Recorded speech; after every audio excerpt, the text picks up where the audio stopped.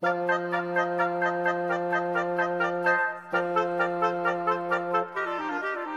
说，我说，大家一起说。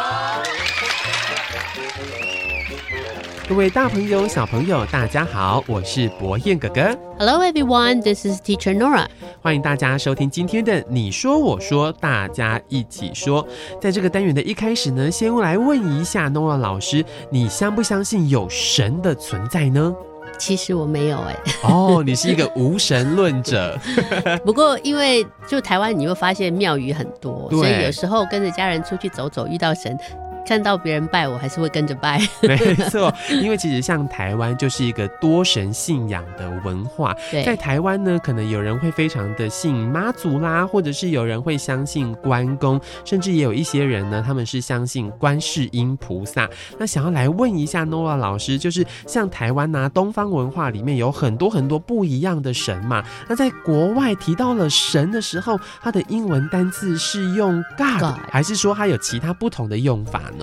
基本上他们就是用 God， 那就泛指所有的神。那因为宗教信仰的关系，其实他们的 God 就是指上帝了。OK， 所以他们是用 God 这个字来泛指所有的神。对，那我们呢常常也会听到一句跟神有关的一句俗谚哦，不知道 Nora 老师有没有听过？有一句俗谚是这样讲的，讲的是举头三尺有神明。有听过，就是叫你不要做坏事，因为随时都有神在看着你。是的，这句话的意思呢，就是要提醒我们啊，时时刻刻都要心存善念，不要以为旁边没有人在看，你就可以随意的做坏事哦。那想要来请教一下 Nora 老师，中文呢我们会说举头三尺有神明，那英文的话我们会怎么说呢？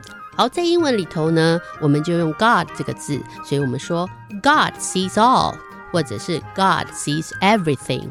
了解，就是神看着所有的一切，或者是每一件事情，对不对？对，甚至我们可以说 God is watching you。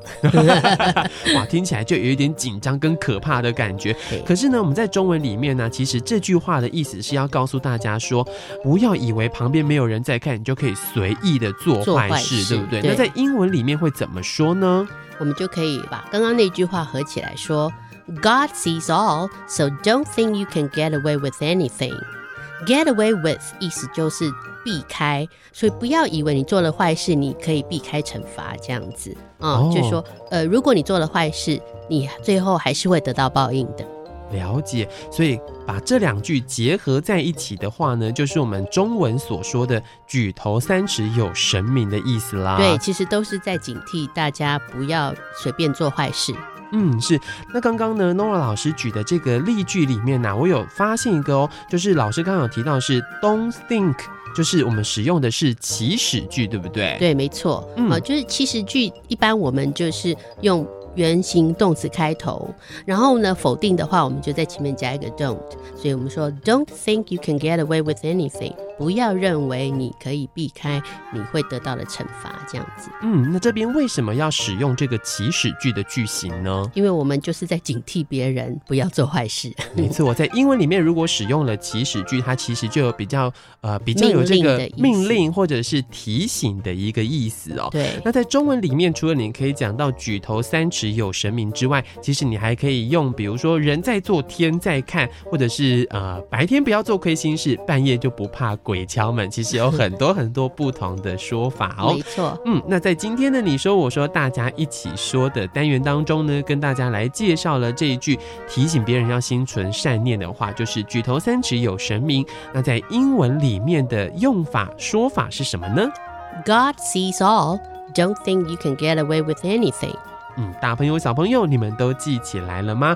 以后如果看到有一些人他可能想要私底下做一些坏事的话，你就可以用这句英文来跟他说你说我说大家一起说。我是博彦哥哥， This is Teacher Nora， 我们下一次空中再会，拜拜，拜拜。